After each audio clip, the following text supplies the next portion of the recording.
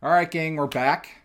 Welcome back to What's Your Next podcast. And we are talking about questions to ask franchisees. We've had several previous episodes on this topic. Some links are below. Check out the previous episodes. We're doing this in categories to keep things organized. And this is something that you should make sure that you do in your due diligence. It's really easy to get lost in the phase of asking franchisees questions if you don't have a very organized structure to these questions when you're asking them. So try to keep them lumped together. We've done this for you. You can get a list of these in the link below as well. Today we're going to be talking about, I like this one. This is going to be some interesting. A day in the life of an owner.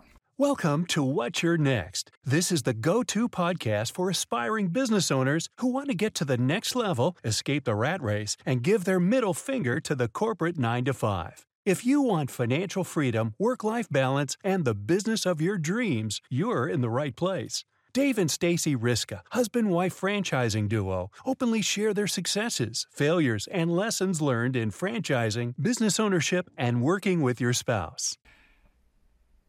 Of a franchise. And again, you're asking this to other franchisees in your due diligence phase. I'm going to ask Stacy these questions. She's going to expand based on our franchise that we own. And she's also going to tell you why she thinks this is an important question. Or I'm going to tell you. All right, so ready? Ready. All right. What do you believe are the most important tasks to be completed to make your business successful? Okay, well, thanks for asking. Obviously, this is a question that any prospective franchisee would ask, right? Because they're going to start asking you the tactical, right? What do you do every day? What is it like to ring up a customer on the POS system, right? Or how much tape does it take to close a box, And so you'll have prospective franchisees asking you questions that really get into the tactical, like maybe where they're feeling stuck. In our coffee smoothie business, those questions would revolve around how many smoothies could you make in an hour, right? How much were you charging for a cup of coffee? How much did you make at an event, right? Or how much staffing did you need? These are all like the tactical kind of questions. And you need to know that, right? Let's say you're getting into a home services business. How much staffing are you going to need? How many vehicles? What if you want to grow and scale, right? How do you get to the next level, pun intended? So the day in the life of an operator is certainly important to know, but I think another component to it is, again, is the day in the life of an operator an owner-operator situation?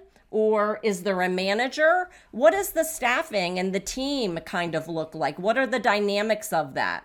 And those are factors to look at. Right. So the question was most important tasks. And I agree with Stacy. You're going to get, depending on the franchise, a lot of different answers based on the type of franchise. Is it owner-operated? Is it semi-absentee? Semi-absentee. How long have they been in business? The point of this question, I think, is to help you evaluate whether you want to do those tasks. Is this something you're going to like? If somebody tells you they spend 50% of their day on the phone calling people to get business, you need to know that, right? And that's really important. For some people, that's not right. That's not a good fit. That's not what they're looking for. So when you ask this question, that's what you're trying to get at, is the most important tasks. And again, when you go into this, make sure that you're getting a good mix of different types of franchisees at different stages of life in that franchise. You're going to get different answers to this from those different ones. The key is to get the ones that the most people spend the most time on that are successful, because those are the ones you're probably going to be spending your time on as well. And if they're not a good match for your desires or your, what we call your why, then it may not be the best franchise fit for you. All right. Question number 2. Tell me a little bit more about what your typical day looks like. Now, this is kind of like a rehash of the first one, I think. I'll let her answer. A day in the life, right?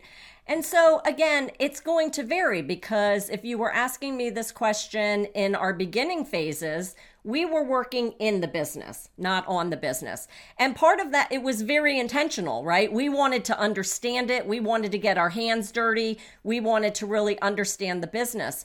But in order to grow and scale And the most common reason we hear from our clients of why they get into business is they want to work on the business, they want to have a lifestyle business, is what happens then when you grow and scale? What happens when you bring on a manager?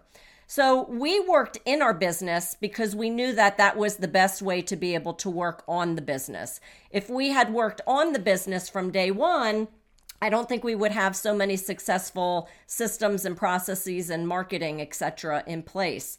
So, what a typical day looks like today is very lifestyle business. I mean, maybe an hour a day on marketing, right? And I love what I do, right? I get to talk to the clients and help them book their events, but I have a manager running the day-to-day, going out, doing the grunt and grind, getting the supplies, loading up, doing, the heavy lifting, all of that.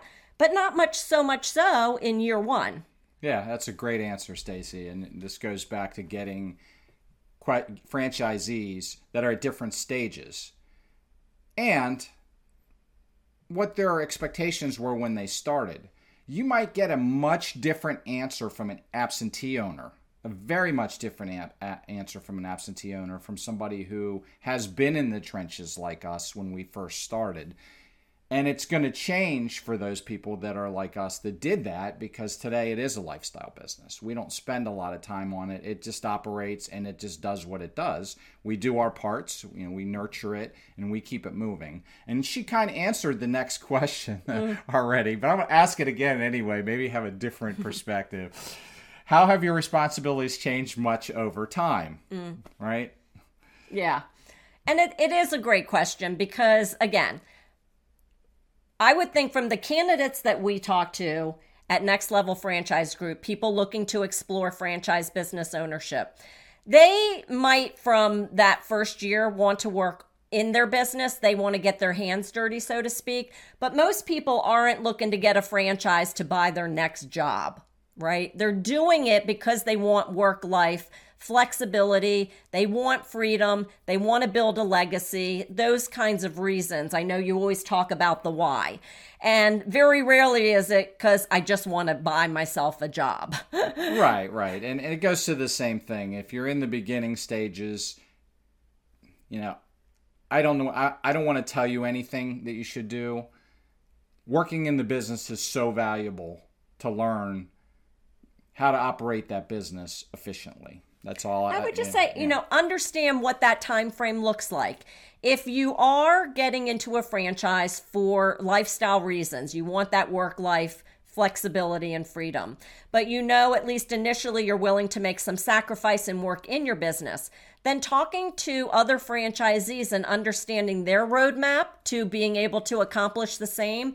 What was their time frame in doing so? At what point did they bring on a manager? At what point did they add on an additional unit and or scale? Understand those dynamics. Right. A lot of great ancillary questions can be asked to this question. That's the point. If it wasn't for us working in the business early on, we wouldn't have the systems that we have today to make it a lifestyle business. That was because of the kind of franchise we ended up with. And yours is going to be different. So make sure that, it's very clear that you get an answer to this question from as many different types of people in each franchise as possible. You're going to get a lot of different answers if you get the depth, different depth of years they've been involved in that franchise. So that's it for today. Again, the questions are down below if you want to download those, and we'll catch you on the next episode. There are over 4,000 franchise concepts that could be your dream business. Which one is the perfect one for you? Go to franquiz.nextlevelfranchisegroup.com and find out. Your dream business awaits. Go to franquiz.nextlevelfranchisegroup.com now and find the perfect business that will get you to your next level.